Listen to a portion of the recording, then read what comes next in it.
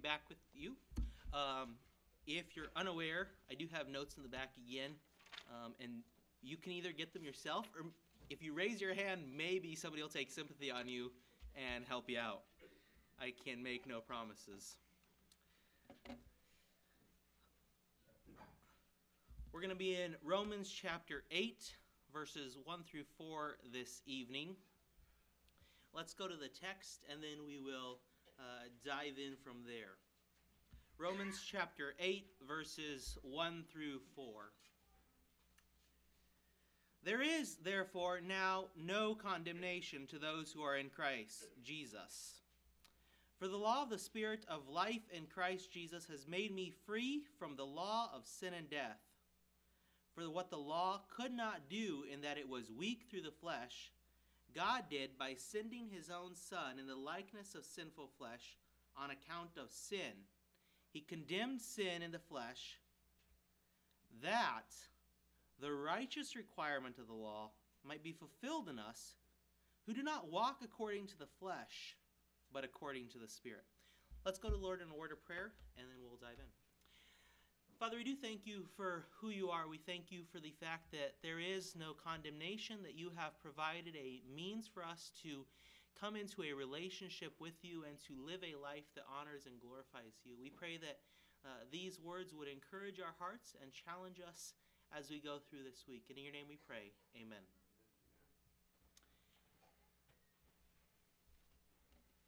As I go through life, I often find myself discouraged by trials. I find myself discouraged by lots and lots of different kinds of trials.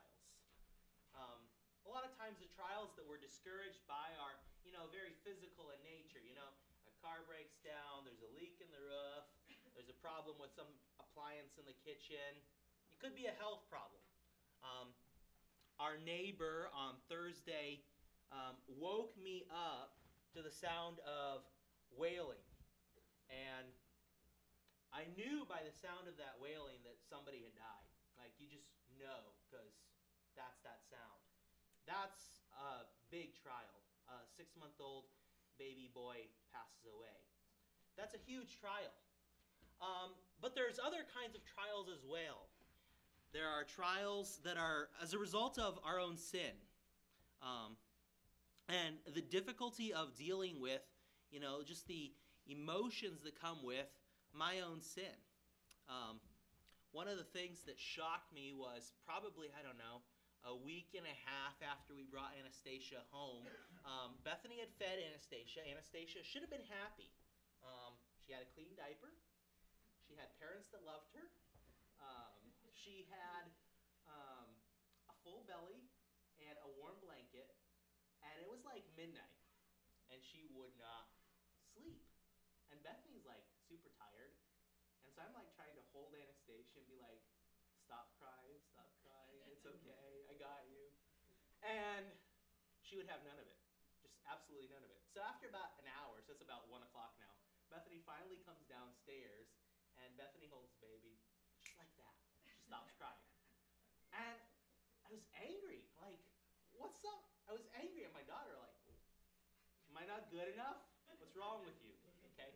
And so as I'm reflecting on that, and I'm going over the same type of questions that we talked about when we went through good and angry, and I'm thinking, why do I do that? Why do I get angry so often? And get angry at something so innocent and so sweet as my little daughter.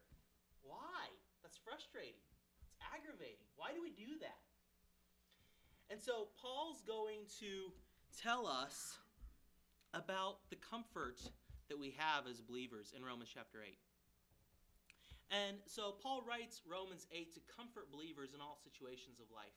Whether it be our own sin that brings things into our lives that are trials, or whether it be just the fact that we live in a sinful, fallen world, Romans 8 points us to the comfort that we have as believers. So the big idea is that Christians, freed from the law, walk according to the Spirit. Okay? Christians, freed from the law, walk according to the Spirit. And Paul's going to develop how we're supposed to live, But as he does that and he develops this argument that you're supposed to live a different way because there's a different mechanism that you live under.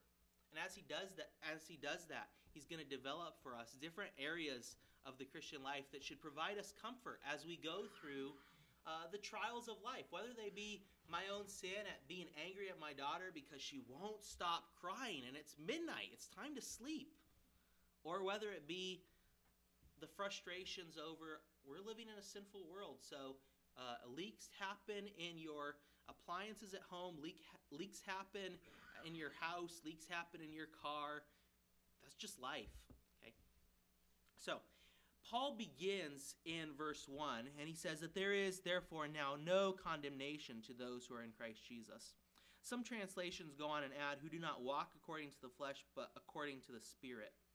I, if you notice, did not read that section of the verse as we went through my first reading.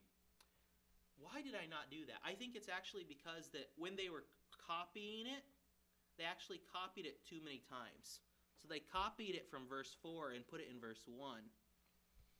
But as believers, what is it that is the restriction on who is not under condemnation? Why am I not under condemnation? I'm not under condemnation because I'm in Christ Jesus. Once for all. And it's done.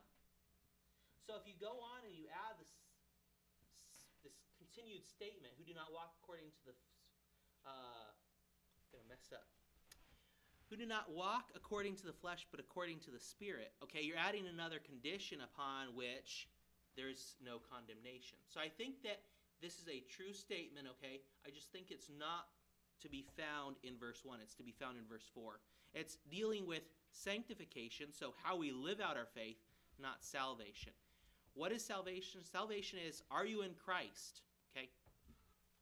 It'll probably become a little bit more clear as we deal with verse 4 and I explain to you how we walk according to the Spirit and how that is something that we do as believers, not something to become a believer. Okay? So, he says that there's no condemnation. So there's no lostness or estrangement from God. None. We're completely not guilty of anything before God. And that is because of one restriction. We are in Christ. And so as we think about what does it mean to be in Christ, it means that we've placed our faith in the finished work of Christ. Our good deeds alone are insufficient to bring us to a saving knowledge of God. And so what he's saying is, if you have accepted Christ's finished work on your behalf, then you are in Christ. And if you are in Christ, there is no condemnation. Yeah, you might sin. You might sin like I did and get angry at your daughter because she won't sleep and you don't know what she wants. Or you might sin in another way, whether it be like going to Netflix and binge watching a show to escape and to find comfort through that. Or you might escape by buying nice things. You could go and buy a nice house or a nice car and try to find your escape through that. But whatever it is, it doesn't ultimately satisfy. So he goes on and he says, we stand justified and righteous because we are in Christ. We have received his free gift on our behalf. So, how though is this accomplished?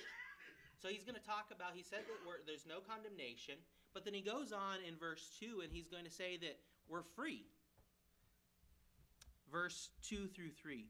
For the law of the Spirit of life in Christ Jesus has made me free from the law of sin and death. For what the law could not do, in that it was weak through the flesh, God did by sending his own Son, in the likeness of sinful flesh.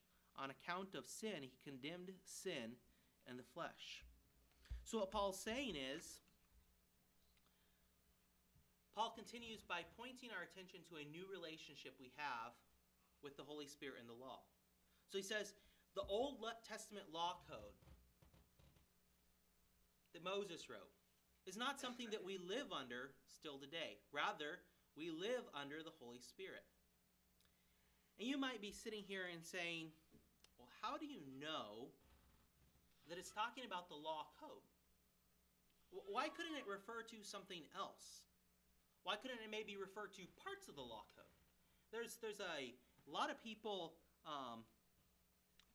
how then should we understand as believers the law? There's a lot of people that are believers that would say, that the law code isn't a unit, but rather it's three different parts. So that there's the civil, the ceremonial, and the moral aspects of the law code. And so when Christ says that he fulfilled the law in the ceremonial and civil aspects, but you're still under the moral aspects of the law. You have to fulfill those moral aspects of the law. But why do I say that it's one unit? I think as we go through, you will see that Paul argues in Romans chapter 7 and 2 Corinthians 3 that the law is a unit. You can't divide it. So go with me to Romans chapter 7, verses 1 through 7. Paul understood the law as a unit.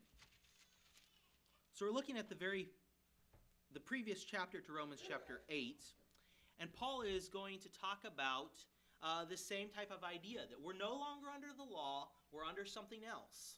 Okay? And that's in the first couple of verses. And he's going to illustrate it by marriage and adultery. Okay? Or do you not know, brethren, for I speak to those who know the law, that the law has dominion over a man as long as he lives. So you are under the law as long as you live. That's what he's saying. For the woman who has a husband is bound by the law to her husband as long as he lives. Okay? So if you get married to somebody, you're supposed to stay married to them for as long as your spouse lives. But if her husband dies, she is released from the law of her husband. So then, if while her husband still lives, she marries another, she will be called an adulteress. But if her husband dies, she is free from that law, so that she is no adulteress, though she has married another man. Okay? So now he's going to take it from this illustration outside of the law, and he's going to say, what does this look like in this relationship with the law and the Christian? Verse 4, therefore, my brethren, you also have become dead to the law. How is this done? Through the body of Christ, that you may be married to another, to him who was raised from the dead, that we should bear fruit to God. For when we were in the flesh, the sinful passions which were aroused by the law were at work in our members to bear fruit to death. But now we have been delivered from the law, having died to what we were held by, so that we should serve in the newness of the Spirit and not in the oldness of the letter. Remember that he's talking about the newness of the Spirit and the oldness of the letter. He's referring with the word letter to the law. Okay? Now you might be saying, David, you just said that you're going to answer the question and show us that, when Paul talks here, he's talking about the law as a unit, as a whole, and not just simply saying that you're not under the civil and ceremonial aspects of the law, but that you're not under any part of the law. What are the moral aspects of the law? The moral aspects of the law are, a very nice example of them would be the Ten Commandments, right? We would agree that those would be moral laws, okay? What does Paul say in verse 7? What shall we say then? Is the law sin? Certainly not. On the contrary, I would not have known sin except the law. For I would not have known covetousness. Thou shalt not covet, unless the law had said, you shall not covet. So he's illustrating what the law is right after telling us that you're not under the law, and he points to the moral aspects of the law. Believers are not under the law. So as you try to live a life that honors and glorifies and pleases God, you don't go to the Old Testament law. You go to grace. You go to the Spirit. You allow yourself to be controlled by and walk according to the Spirit. Paul continues, though, the same type of idea in 2 Corinthians chapter 3, verses 1 through 18. If you would turn with me to 2 Corinthians chapter 3, verses 1 through 18. And in this context, Paul's going to begin before he actually gets into this discussion of what is the law and what is the Spirit and what is our relationship to this? Before Paul gets there, he's going to say, there are some people in your church that don't think that I'm qualified to minister, and you guys want me to write a letter of accommodation. And he says, I don't need that letter of accommodation. You guys are my letter of accommodation. I ministered to you, so you don't need a letter of accommodation. Chapter 3. Verse 1. Do we begin again to commend ourselves? Or do we need as some other epistles of commendation to you, or letters of commendation from you? You are our epistle, written in our hearts, known and read by all men. Clearly, you are an epistle of Christ, ministered by us, written not with ink, but by the Spirit of the living God. Okay, so we have the Spirit, and then what does he say next? Not on the tablets of stone, but on tablets of flesh, that is, of the heart. Verse 4. And we have such trust through Christ toward God, not that we are sufficient of ourselves to think of anything as being from ourselves, but our sufficiency is from God, who also made us sufficient as ministers of the new covenant, not of the letter, but of the Spirit. For the letter, that is the law, kills, but the Spirit gives life. If you try to live a life that honors and glorifies God by keeping the law, you will be a very sad Christian. You will not succeed. You have to submit yourself and walk according to the Spirit. You have to go under grace. He continues in verse 7. But if the ministry of death, so he's talking about the law, and he's going to talk about the glory of this law. And he's going to talk and he's going to say, this ministry that I'm saying is death was actually glorious. And if that ministry of death is glorious, how much more the ministry of God's grace through his Holy Spirit? Isn't that much more glorious? Verse 7. But if the ministry of death, written and engraved on stones, was glorious, so that the children of Israel could not look steadily at the face of Moses because of the glory of his countenance, which glory was passing away, how will the ministry of the Spirit not be more glorious? For if the ministry of condemnation had glory, that is the law, the ministry of righteousness exceeds much more in glory. For even what was made glorious had no glory in this respect, because of the glory that excels. For if what is passing away was glorious, what remains is much more glorious. Therefore, since we have such hope, we use great boldness of speech, unlike Moses, who put a veil over his face so that the children of Israel could not look steadily at the end of what was passing away, but their minds were blinded. For until this day, the same veil remains unlifted in the reading of the Old Testament, because the veil is taken away in Christ. But even to this day, when Moses is read, a veil lies in their hearts. Nevertheless, when one turns to the Lord, the veil is taken away. Now, the Lord is the Spirit, and where the Spirit of the Lord is, there is liberty, freedom. But we all, with unveiled face, beholding as in a mirror the glory of the Lord, are being transformed into the same image from glory to glory, just as by the Spirit of the Lord. Okay, so he's making a strong argument that we're supposed to live a different way and that we're supposed to be controlled not by the law, but by the Spirit. So Christ's death transfers us from being under the law to being under the Spirit. And he's saying, you and I are incapable on our own to fulfill the law. We can't do it. There is no way for me and you to fulfill the law.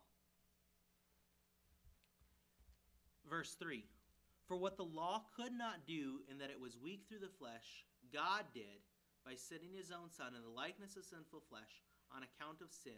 He condemned sin in the flesh. So God has conquered the law, so you don't have to. You're no longer under law, you're under the Spirit. So Christ came in the flesh. So he gets in here and he's talking about what Christ has accomplished. He says, Christ has come and he's lived a sinless, perfect life for you and for me.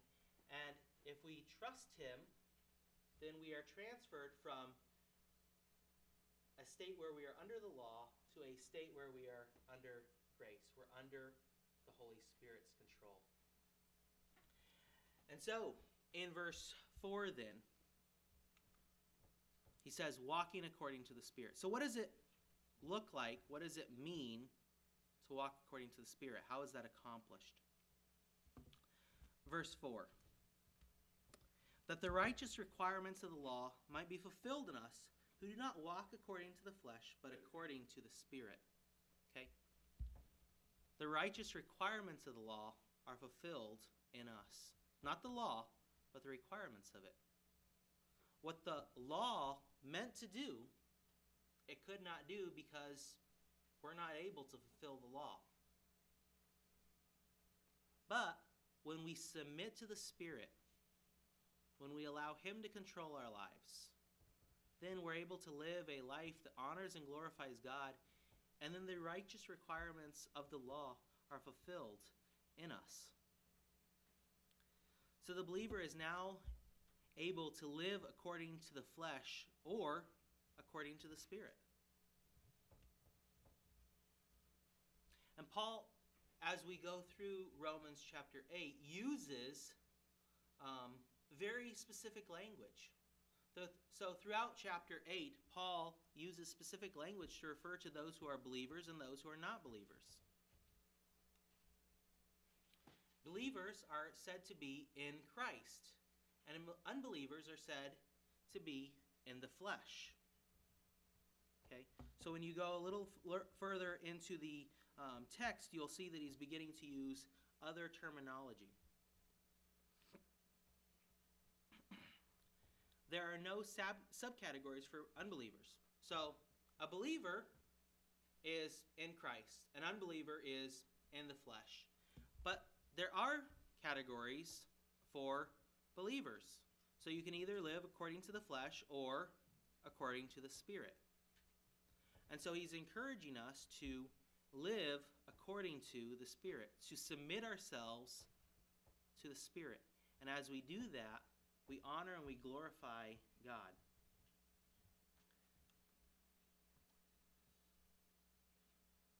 This should motivate us to good works because we are no longer under condemnation. In verse 1, he tells us, you're not under condemnation. And then he goes on and he tells us in verses 2 through 3 that we're set free and that Christ has paid the penalty and made us free. And then in verse 4 he says, this was all done. You're no longer under condemnation. Christ has paid the penalty and you are set free so that you will live a life that honors and glorifies God. So, it calls us to ask a couple of questions. And the first question is, are you in Christ or in the flesh? Have you received the free gift of salvation? Do you understand what Jesus has accomplished on our behalf? As we've gone through Ephesians chapter 2 the last couple of weeks, we've talked about how this is who we were.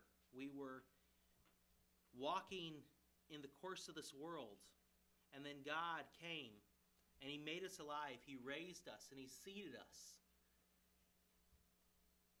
And he's done this, and if we accept him by faith and we say, I realize I'm a sinner, I'm unworthy, I'm unable to receive salvation on my own, and we call out to him, then we're saved. And the purpose is that we would live in good works. And so, if you're here today and you're not sure that you are no longer under no condemnation, a lot of our songs focused on that idea of that there's no condemnation. And if you are singing those songs and you're not sure, is that describing who I am? Then you need to seek out somebody to talk to tonight.